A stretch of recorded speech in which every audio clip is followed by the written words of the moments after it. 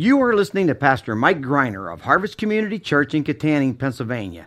We pray that you will be challenged today as you listen to a sermon entitled Strengthened by Grace, recorded on February the 14th, 2016.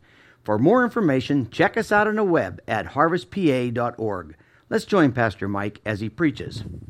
Well, I'm going to give you the best announcement ever in the history of the earth. I'd like to say it's a new one, but rather I wouldn't. Once you've had the best, why try to improve it?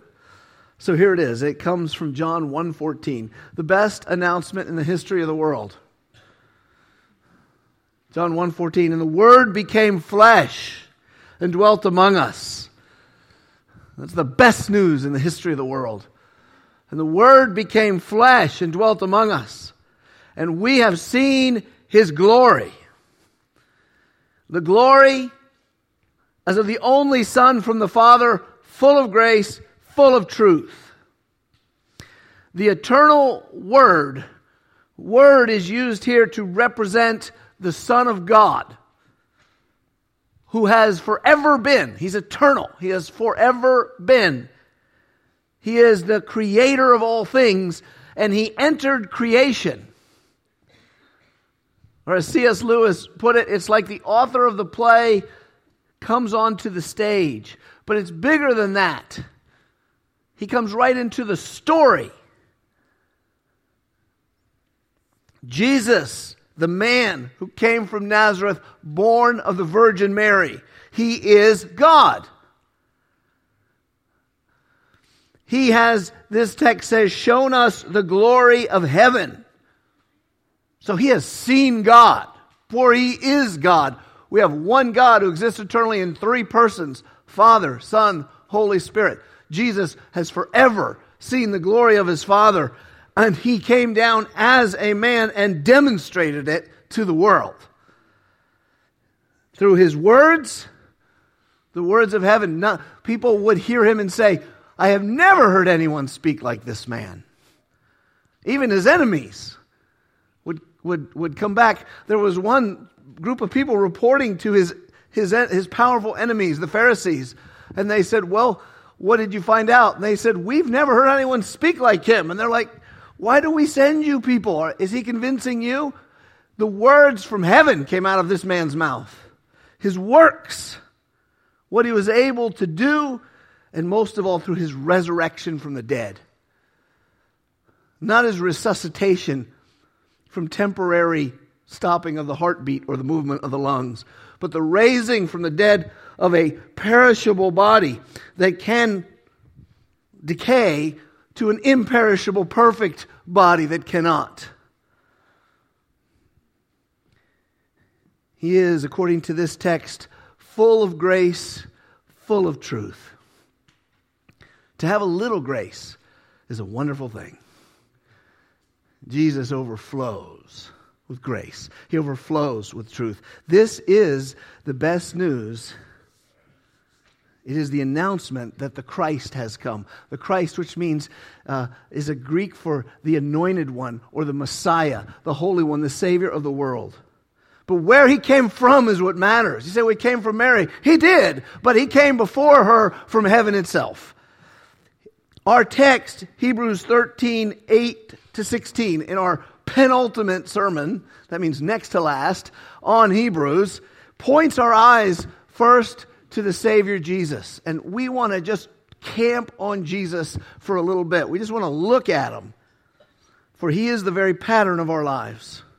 He is the one we're to copy. So Hebrews chapter 13, verse 8. Hopefully your Bible is open by now. One more time. Hebrews chapter 13, verse 8-16. Hebrews chapter 13, verse 8. Let's not go too quickly through verse 8. In fact, let's read verse 8, stop, and then go on to 9-16. Verse 8, Jesus Christ is the same yesterday, today, and forever. This is not the description of a man alone. It is the description of God Himself. No human on this planet can it be said, you are the same today, yesterday, today, and forever. Yesterday you didn't exist. I mean, before you were conceived, you weren't. And today, you are whatever you are, but it isn't even what you used to be, and it's certainly not what you're going to become. Jesus is the Messiah, but in ages past, He has always been God. This is our proclamation to the world because it's God's proclamation to us. And it doesn't matter if the whole world laughs or thinks it's nuts. It is the truth. God became one of us, and His name is Jesus from Nazareth.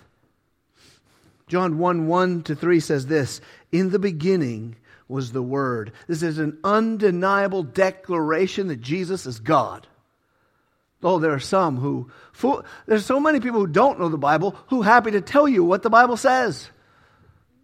If anyone says, "I've read the Bible before," and no, it's not true, I almost guarantee you, in 999 out of 1,000 times, if not 1,000, they haven't read the Bible. They've opened it. They've looked at a word or two. And there's people who say, "Well, there's nowhere." I have heard people intelligently say that the Bible doesn't declare Jesus to be divine. That's a myth that came up hundreds of years after He was born. And yet John 1:1, written by an eyewitness, begins with the words, "In the beginning was the Word." He's a Jew talking to Jews first and then the rest of us. The Jews know their Bible starts back in Genesis 1:1 with the words, "In the beginning." They're not missing the symbolism. Was the Word. The Word is representative of God, of Jesus Christ. Why the word word? Because a word is the expression of a thing. Well, what is Jesus the expression of but God Himself? A few verses later, it says, "No man has seen God at any time, but the only begotten Son who is at His bosom, He has revealed Him." He has expressed Him. In the beginning was the Word.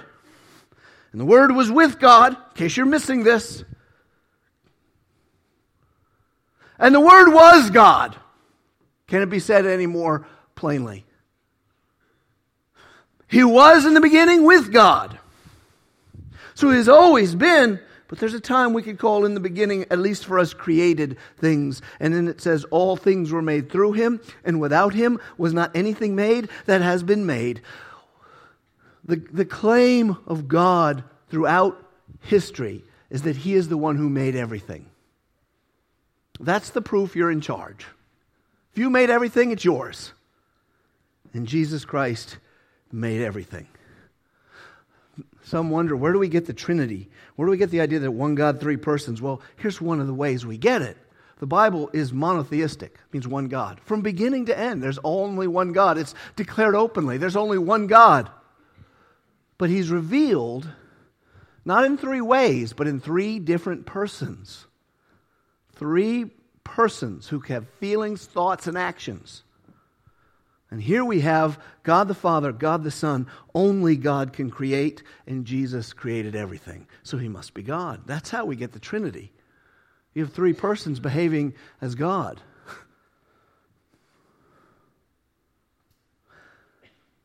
He has never changed. Why does God not change? Because you can't improve on God. Therefore, any change would be a deficiency.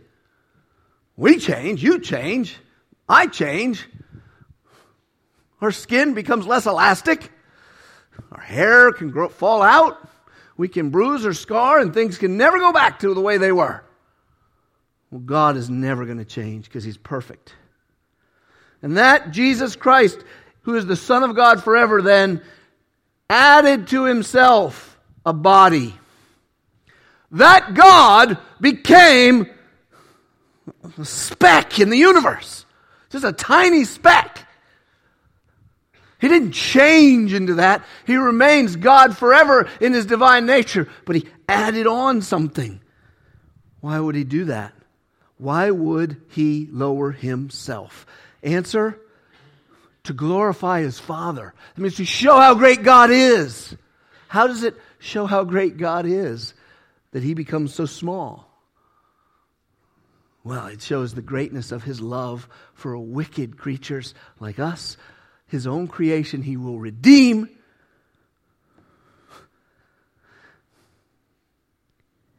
He went to the lowest place as a man, though he is in the highest place as God, so God could raise him to the highest place as man, and with him bring us up with him. Mankind, the result of Jesus' coming to earth is mankind shares his glory. That's why it's the best news in the world to say the Word became flesh and dwelt among us. People say, you Christians are so down on humans. You say everyone's a sinner. Well, I think everyone's good. Well, if you think everyone's good, I don't know if you read history books or the news or even live at home. If everyone's so good, why is it so hard for everyone to get along? But if you think our view of mankind is low, you're mistaken. We go so farther than any humanistic evolutionary imagination can ever go. We say that God came down to us and He takes up mankind to glory. Paul, well, let's fill in a blank here. This is the great mystery of the incarnation. Incarnation means in meat. Carnation sounds like a flower. This is not about a flower. Carne in Spanish, or if you go back to the original languages, meat means meat. Incarnation, God in meat. Jesus, who is forever God, at a point in time took on flesh. He did this without ceasing to be God. He didn't change into a man. He took on a man. He lived among us. He was killed. He was buried. He was raised. And He ascended into heaven where He sits at the right hand of God in glory. And that word right hand and sit is figurative language. You do not have to envision Jesus constantly just sitting there. It means He rules. And did He not always rule as God? Yes, but now here's the difference. He also rules as a glorified man. This man who is Jesus has always been God. Listen to how Paul explains this. Look carefully at this text I want to show you and see how Paul explains this very clearly. Philippians 2, 5 to 11. From the book that some claim never claims the deity of Christ. I've read the Bible before. Sure you have. Philippians 2, 5 to 11. Have this mind among yourselves. Oh boy, there's a sermon in that phrase that we're not going to get today. Boy, that's good. Take Jesus' brain, put it in your brain. That's the command every day. But anyway, let's move on. Which is yours in Christ Jesus. Who, though He was in the form of God, He existed. How? As in the form of God. You cannot be in the form of God unless you are God. And that's exactly what Paul is saying. Though He was in the form of God, is a forever word backwards. He did not count equality with God a thing to be grasped. This is talking about status. I can lower myself. There's a lot of humans who want to get to a point where you don't have to lower yourself. You're not asking me to clean that toilet, are you? You're not saying I have to clean up that, are you? You're not saying I have to serve Him, are you? I am up here. But God, who is in the highest place, did not regard equality with God a thing to be grasped, but He emptied Himself by taking on the form of a servant. To be a human is a servant. Being born in the likeness of men and being found in human form. He humbled Himself. When we say humbled Himself, that's the purposeful, volitional lowering of yourself. Someone can humble you, that's a different thing. But when you humble yourself, you're lowering yourself. Well, no one's lowered themselves as high as from God to this. He humbled Himself by becoming obedient. To who? God the Father. Well, He was always obedient. There's always been obedience in the Godhead. But even more to God's rulership through evil human authorities, including Pontius Pilate. He put Himself under Pontius Pilate. He humbled Himself by becoming obedient to the point of death, even death on a cross. Therefore, because He did this, because He lowered Himself, God has highly exalted the man Christ Jesus. Because the divine nature of Christ has never been lowered. But He took the man and He exalted Him. He lifted Him up. He humbled Himself. God lifted Him up. That's to be the pattern that we're to copy, by the way, but that's another sermon. And he bestowed on him the name that is above every name. This is election season.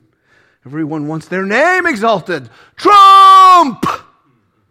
Oh, what a great man he is. You may laugh now, for he is a little, teeny, tiny little scurvy of a man. Hillary! Pick your name. They are just mere humans. They are not great. Even the good ones aren't great ones. There's only one name that's above every name. The name Christ Jesus. And God says he's above it all. It's funny because this earth does not respect Jesus.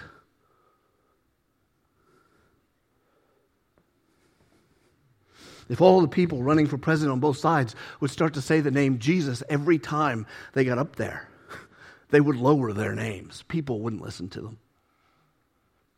But God put it above them all.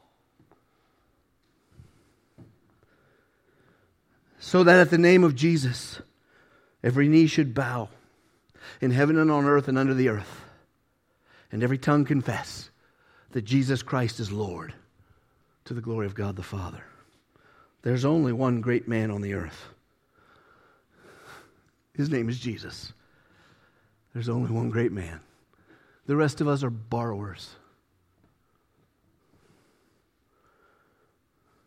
By the way, when you do pick your leader, realizing that none of their names are worthy of exalting, try to find the one that seems the most like he understands that, or she. And you vote for whoever the heck you want. I put no faith in man. And every tongue confess that Jesus Christ is Lord. He is the King. He existed as God. He submitted to God and became a man. And then as a man, he took the grave. He didn't just take our life and walk among us. He took our death. Because the experience of being a man, by man I mean man, woman, boy, or girl, includes rot, includes death, includes the separation of spirit and body. He embraced that too. But that's where the magic came. Because death cannot hold the sinless one. The grave is too weak to hold the Spirit of God. And so when he went there, he broke the power of death so you don't have to die. And that's, Jesus said, any who lives and believes in me shall never die. Shall never die.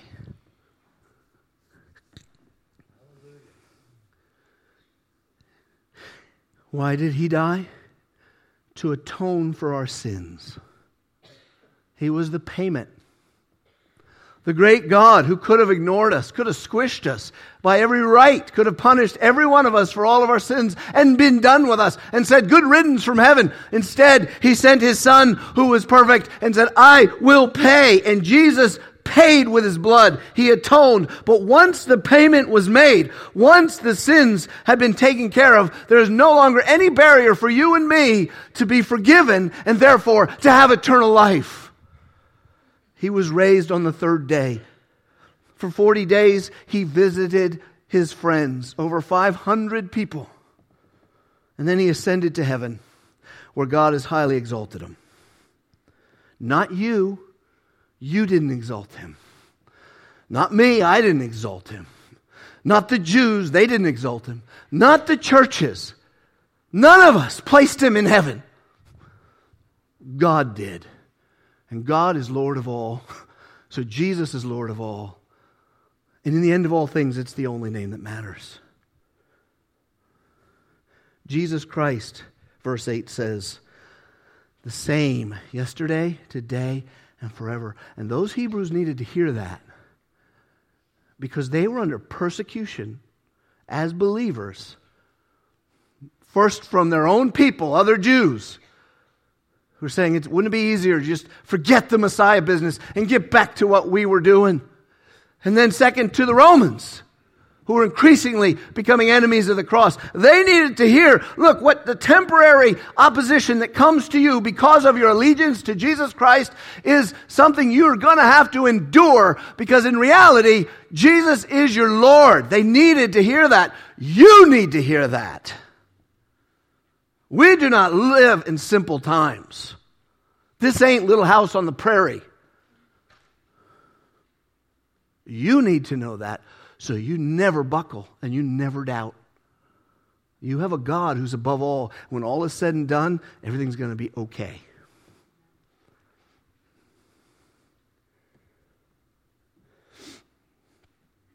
Jesus is going to bring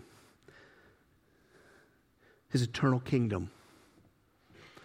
Now, is the kingdom of God already here? Well, every one of you who calls Jesus Lord is a citizen of the kingdom of God. So let's say we're God's illegal aliens. Come from that kingdom we've never been to, but is really our home. And we're invading the nations of men. But we're not worried about them assimilating us into their culture. We're on a recruiting mission. We're here to undermine the kings of this world and Satan who rules them. We are the revolutionary force. We are the light brigade. Right? We're the illegal aliens. Illegal to this world. Illegal to Satan and his powers. Illegal. We go against the grain so that we can gain more people for citizenship in heaven. So Jesus' glory is only expanded because there's another one who has received Him by faith, gotten forgiveness of sins, and beaten the grave. We want everybody to know our Savior. And one day He will come. And then we will shine like the sun with Him. And all who we have led will shine with us. And there will be no more evil. As God, He is God. He has never changed. Our Bible ends this way. Behold, Jesus says, I am coming soon, bringing my recompense with me, to repay each one for what he's done. I am the Alpha and the Omega, first and last letters of the Greek alphabet. The first and the last, the beginning, the end. I was there when I created everything. I'll be there when I recreate everything. Blessed are those who wash their robes, and that is in His blood, figuratively. Don't go get a robe and dip it in blood. That's weird. But those who believe in Christ have had their filth washed away. Blessed are you, so that they may have the right to the tree of life, that they may enter the city by the gates. Outside are dogs and sorcerers and the sexually immoral and murderers and idolaters and everyone who loves and practices lying.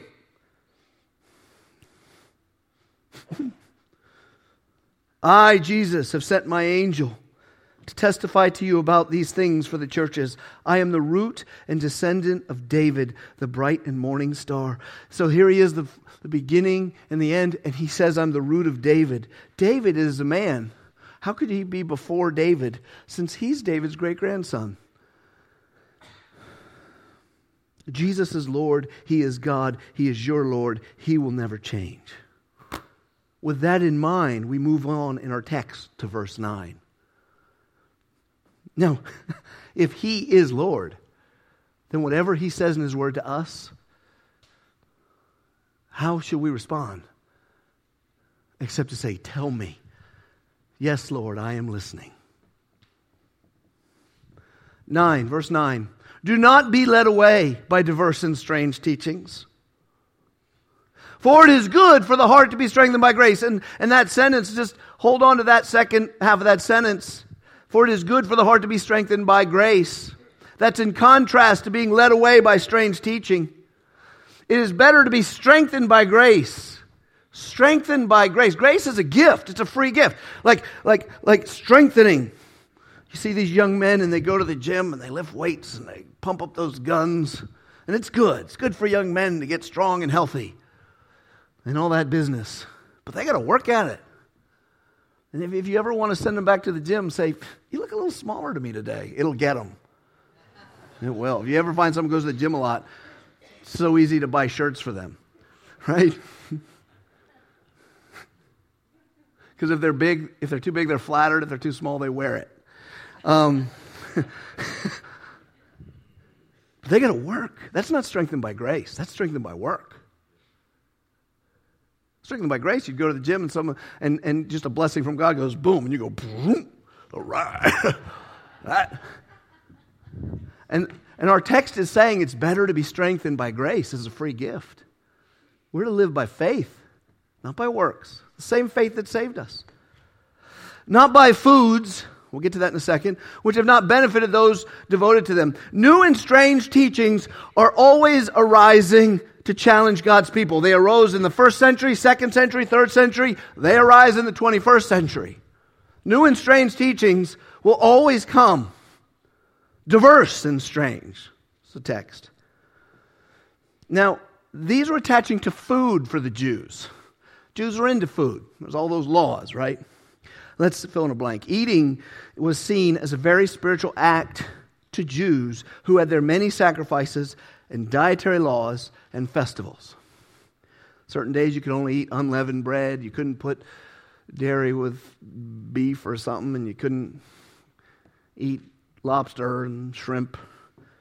But now that Jesus had come, they were not to find spiritual strength through what they ate, but through grace. You're no longer to think you're spiritually right with God because you put the right thing in your mouth on the right day. You see, instead, let grace strengthen you. Now, grace is a very simple idea. Let's not complicate it. We are not saved by our religious efforts. Going to church, or whatever you would define as religious efforts. You're not saved through dietary rituals. You're not saved through good behavior. For the righteousness of man is unrighteousness before God. But you are saved as a free gift, the choice of God, through Jesus Christ, our Lord, who died for our sins. And the Jews were wondering, are we bound by our diets? Now that we're believers in Christ, can we just go out and have a ham sandwich? Are we bound by our diets? No, says the Bible. No, you're not bound by your diets. Have the ham sandwich. Can we eat animals sold in the market by pagans who have blessed it to their false gods? Yes. That's God's meat. You can eat it. No matter what those yo-yos did with it. For us, food is normally not the religious issue. Is it? It's not in our culture. Food is normally a free-for-all. I mean, we have game dinners in our churches and we eat all kinds of wacky stuff. No one says, don't eat that. It's not religious. They just put anything in their mouth. One guy made meatballs or something. It said out of gopher, groundhog. Now, he didn't. He was kidding. It was hamburger or something. But here's the weird part. People ate it to the bottom anyway. He told you it was groundhog and you ate it. We don't have food as an issue generally. But Jesus has not changed. And for our day and age, how should we receive this teaching? If Jesus is the same yesterday, today, and forever, just to keep this clear, all right, so that you have a standard in your head for what a strange teaching is. The Old Testament, or the Jewish Bible, Jesus confirmed as 100% true. He said, not a jot or tittle will pass away. Not a dotted I or a crossed T. None of this will go. So he said, all that is perfect. Okay, we got the Old Testament. What about the New? That's the testimony of his apostles. It says right in Acts that the people have devoted themselves to the apostles' teachings. Anything that's not coming from them is diverse and strange. All right? Think Mormonism, where they have 3 extra Bibles. They have the Book of Mormon, the Pearl of Great Price, and another one I forgot. Why did they need new ones? Because they needed something diverse and strange. Islam, diverse and strange. They say they believe the New Testament's true, but we got a new book. We don't need a new book. Jehovah's Witnesses. We got our book. We'll rephrase it a little bit. The Bible, we'll retranslate it so Jesus doesn't look so much like God. And then we'll come out with an Awake magazine and have people in Awake land who can change the truth. Diverse and strange. We are devoted to the apostles' teachings. What the apostles did is they said the Old Testament's true and here's what it means. And that's in the New Testament. That's our Bible. And that's it. Look, Christians make this error. I threw out a few easy, low-hanging fruit. I don't think any of you wants to run out and become a Mormon or a Muslim. But let's take Roman Christianity. What's the error of Roman Catholicism? They have the truth. They have the same truth of Christianity as the Christians throughout the ages. What's the error? The error is they've also allowed popes to determine and add to it. That's it. To this day, the Pope can speak ex cathedra and give you new revelation from God. Strange and diverse teaching. You say, oh, those Catholics. Okay, let's go to the Protestants. Got to go to church on a certain morning. Got to sing certain songs. Dress a certain way. Can't touch alcohol. And if you don't do all the things we say, you're not holy. And there's all kinds of varieties on Protestantism. Strange and diverse teachings.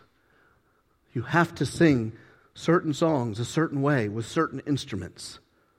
I mean, there's good, godly people who believe you're not allowed to use any instruments in the church. Or if you do, just the organ. Because that's strange. You know, why organs? I don't know why God, an angel, brought a first organ, that was it. Thank God it wasn't a bagpipe and a harmonica. Things would be... Gosh. Strange and diverse, and you're wicked if you don't do this. Or you can get crazy in the other area.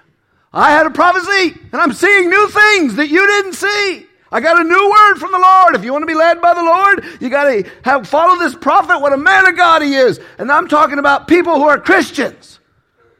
Strange and diverse teachings. God has never changed. The revelation of Jesus Christ through his apostles, you're not going to get better. Just stick with that. Through all generations. There is a need in every Christian generation, in every life, to constantly return to the nourishment, the grace. You have been forgiven by Jesus Christ. You need that to return to that every day. Salvation is free, bought by Jesus on a cross, freely given to everyone who believes.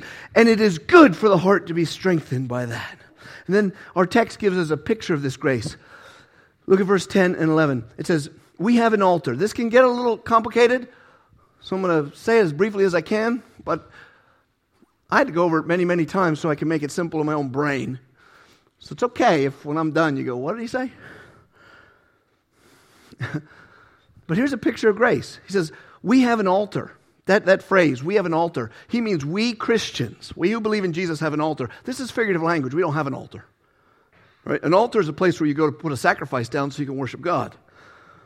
We have an altar, which those who serve the tent, that would be the tabernacle of the Jews in the old days, the temple later. So those who serve would be priests. So the priests, you see the priests bringing their stuff to the Ark of the Covenant and the altar and putting the stuff up there and doing it all holy. We have an altar. It's not that altar, he's saying. From which those who do serve at that altar have no right to eat. You say, why does eating come in? Because see, the Jewish priests, they didn't work. The way they got their work is they served, and the people had to share with them. And one of the ways they got food was they were allowed to eat what you brought them to sacrifice in portions. Right? It's pretty good. If you're a vegetarian, it would stink. But if you're not, man, you're going to love it. It's a meat-eating diet. But we have an altar that they're not allowed to eat the meat. For the bodies of those animals whose blood is brought into the holy place by the high priest as a sacrifice for sin are burned outside the camp. What's he saying? He's referring here to the Jewish Day of Atonement, Yom Kippur. You see, as the priests are allowed throughout the year to take the sacrifices and eat of them, and some like the Passover, everyone's commanded to eat of that. Right? When we think of Jesus, when we think of Passover, that's where our Lord's Supper ritual comes from. But there's one they're not allowed to eat, the atonement for sins. Yom Kippur is the Day of Atonement. They're supposed to kill something like an ox or something, I don't remember, a big old beast, and they're to drag most of it outside the camp and burn it. Don't eat it. That's what he's talking about. So he's saying, outside the camp, what's burning out there, it's off limits to the priests. Who wants to eat that? Anyway, the good stuff's back there when you eat a nice lamb chop and whatnot. And he says, that's our altar. That's what he's saying. Like I said, if this gets a little, like, wait a minute, these are new. If these are old ideas to you, you're picking it up. But if they're new, I understand. You got to keep looking at it. But he's saying our altar's outside the camp. He's foreshadowing the act of sacrificing that animal and then taking it outside the camp to burn was a foreshadowing of Christ. Why? Verse 12, he says it right here. For Jesus also suffered outside the gate in order to sanctify the people through his own blood. Here's the picture of the atonement. Now, he was crucified on Passover, so that's a rich picture we're to take. We eat the Lamb of God who takes away the sins of the world. You eat the Lamb, and death does not come to you. But here's another picture. He also fulfills Yom Kippur, the Day of Atonement. He's taken outside. Jesus fulfilled this. Look what it says in John 19. So he delivered him over. That's Pontius Pilate delivered Jesus over to be crucified. They took Jesus and they went out bearing his own cross to the place they call the place of the skull. When I was over in Israel, we went to a place where they think the place of the skull is. And you know what? It's nowhere near the temple, where the temple was. Why? Because they took it out and away from the place of the altar. And actually, they said it was a garbage heap where you take the prisoners and kill them. There they crucified him. So he fulfilled Yom Kippur. He fulfilled the Day of Atonement. He was taken outside the camp. The priest said, don't eat that. Don't go for that. Don't believe in that. But what God was doing is revealed in 2 Corinthians 5:21, where it says, he made him who knew no sin to be sin on our behalf, that we might become the righteousness of God in him. By Jesus being taken outside of the city and put on a cross where he was destroyed, rejected by the priests, and destroyed outside the gates, he had become our sin and died so that we could take on the righteous. What a great exchange. What a great exchange. So he was dragged out of town for the sins of the world. And here's the grace picture, he says. Here's the grace picture he gives by, they'd all understand all this stuff because they're Jews and they're used to this. For us, we got to kind of learn it.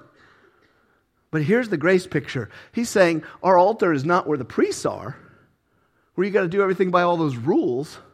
Our altar is out where they reject, where there's no rules.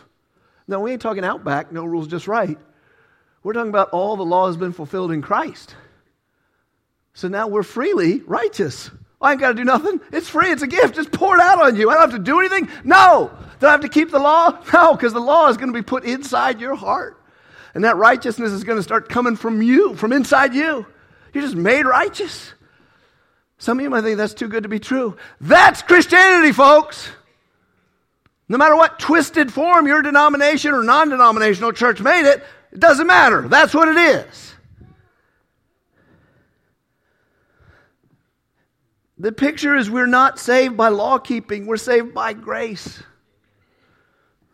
And look how it goes on in the text. He says, therefore, let us go outside the camp and bear the reproach he endured.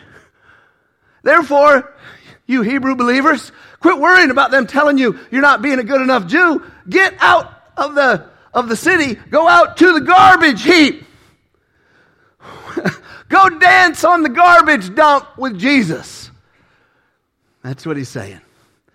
And he says, and bear the reproach he endured. You're not moving up the social scale when you dance in the trash for Jesus. That's why in our world you will not move up the social scale by telling everyone they need to be saved. For here we have no lasting city. We reject this world. This doesn't last anyway. But we seek the city that is to come. Now the text we kind of dealt with a couple weeks ago. Through him then, let us continually offer up a sacrifice of praise to God.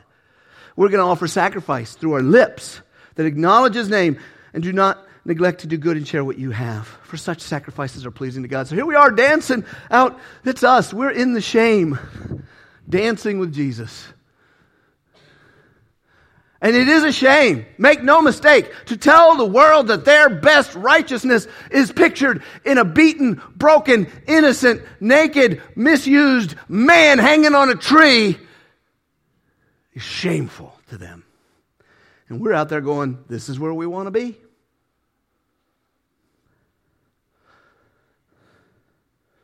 Three simple applications. One, share his reproach through loyalty and love for him. Share it. Don't deny it. Jews saw Jesus as shameful. You mean your so-called prophet who died on a tree like a criminal? Yeah. We rush out and stand there. Jesus is viewed as garbage by the world. And you may say, no, that isn't true. They're not that harsh. Well, if you reshape Jesus, make him tender, Jesus, meek and mild, who gets along with everybody and is kind of friends with Muhammad up in heaven and Buddha. Yeah, you're right. They won't hate that one, but that's not him. The one who's him, they look at as garbage.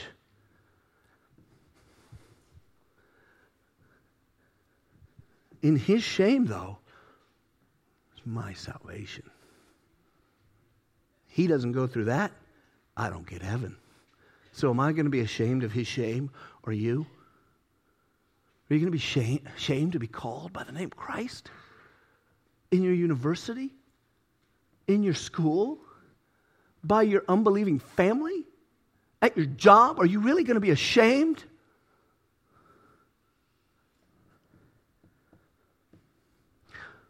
Mark 8:38, Jesus said, "For whoever is ashamed of me and my words in this adulterous and sinful generation, of him will the Son of Man also be ashamed when he comes in the glory of his Father with the holy angels."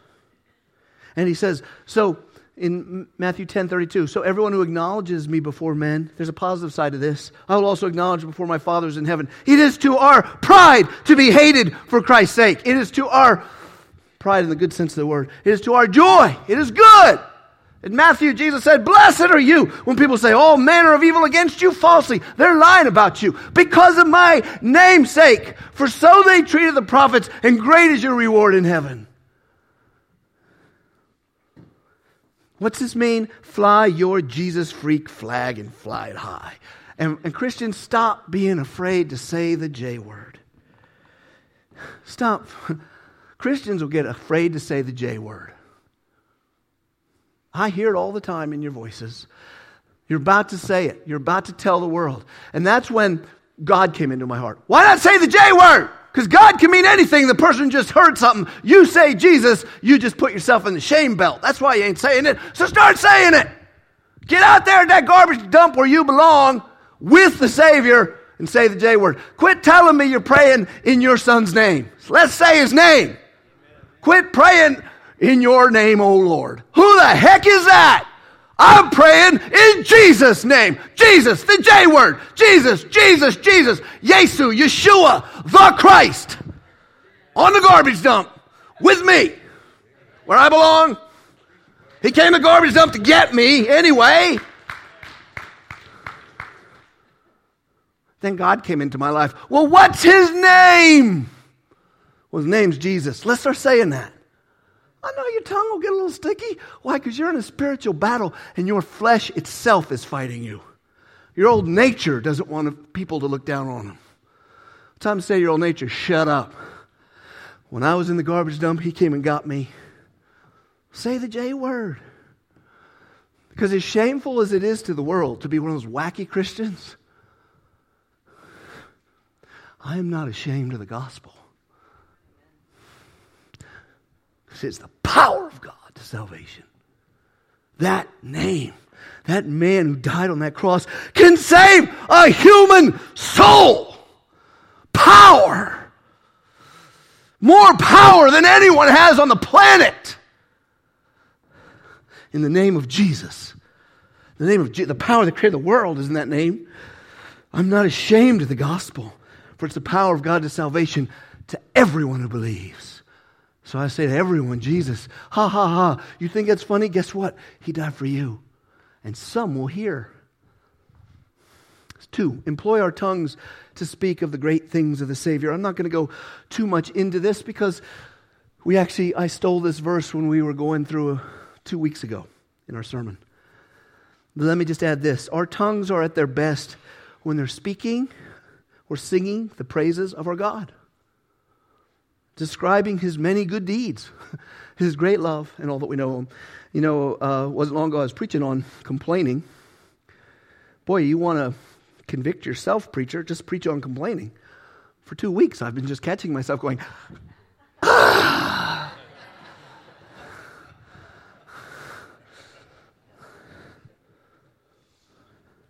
And sometimes I'm shocked that the same tongue that curses man is in my mouth. What better use of my tongue than to tell of the great things of God? In any situation. I was at the grocery store yesterday, and I was buying marshmallows. And this lady says, those are big marshmallows, because they were the big ones, right? Those really huge ones. Which is the size marshmallows should have always been. My life as a kid. These little ones went too fast. Big as your head. Here's my chance. I'm going to let my freak flag fly. You know why I'm getting these marshmallows? I don't have to tell her. She don't necessarily want to talk to me. She's making conversation. No, why are you getting those marshmallows? Because my wife teaches Sunday school. Now she's got to react to that. And tomorrow's lesson is David and Goliath, and my wife wants these marshmallows. She's going to bring a guy in there and be Goliath, and she's going to have the kids throw them at his head.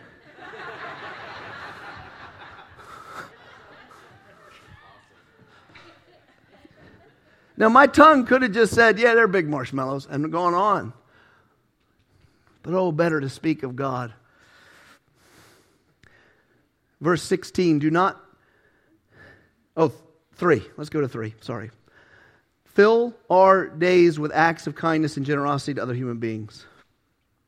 That's what you're supposed to fill your day with. If God is in you, you're supposed to be copying Him all the time. And that's what He does. So we're to be kind people, not nice people. Nice people, I don't know, I don't need nice people. Nice people can lie to you and stab you in the back. It's political season. Everyone's going to be nice to you. They want your vote. I want kind people who look and say, how can I not break this person? How can I help this person? Acts of kindness and generosity. It means it costs you. Verse 16, do not neglect to do good and to share what you have, for such sacrifices. These are sacrifices? Yes. This is worship? Yes. Doing a kindness is worship? Yes. Being generous is worship? Yes. They're pleasing sacrifices to God. Why? Listen, here's why.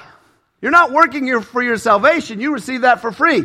The reason those are pleasing to God is because you're being like Him. And His goal for us as Christians is that we copy Him. Ephesians 5, 1 and 2. Therefore, be imitators of God. There's the order. Imitate God. How? As beloved children. Let us walk in love. That's how you imitate God. You think, well, I want to imitate the judgment part. I will throw you into hell. So you don't get to imitate that part. It says alone. You imitate the love part. As Christ loved us. That's the part He wants us to imitate. Kindness and generosity is a way of life. A fragrant offering and sacrifice to God, Paul says. Different author, same idea. That's a beautiful offering to God. Kindness, love. You don't have to have a church ministry title. You don't have to even be recognized as a leader in the church to do this. And my friends, this is the job of every one of us as the church. And it's going to cost you your time and your treasure to be like God. Your time and your treasure. It's just gonna. And your emotions and everything you got. Ephesians 4:32, and be kind to one another, tenderhearted, forgiving one another as Christ forgave you. Is that enough? Want some more? Okay, here's one more. But I say to you, love your enemies, pray for those who persecute you, so that you may be sons of your Father. Boy, apple don't fall far from the tree, does it? You want that to be said of you when you show mercy to your enemies. Who is in heaven? For he makes the sun to rise on the good and evil and sends the rain on the just and unjust. Worship Jesus by living a good life of good deeds and generosity. It's going to cost you your money and your time and your energy and your emotions and your personal space to be like Jesus. So do it. Do it. Because the Lord of all said, not because I said, there it is. What decisions do you have to make today?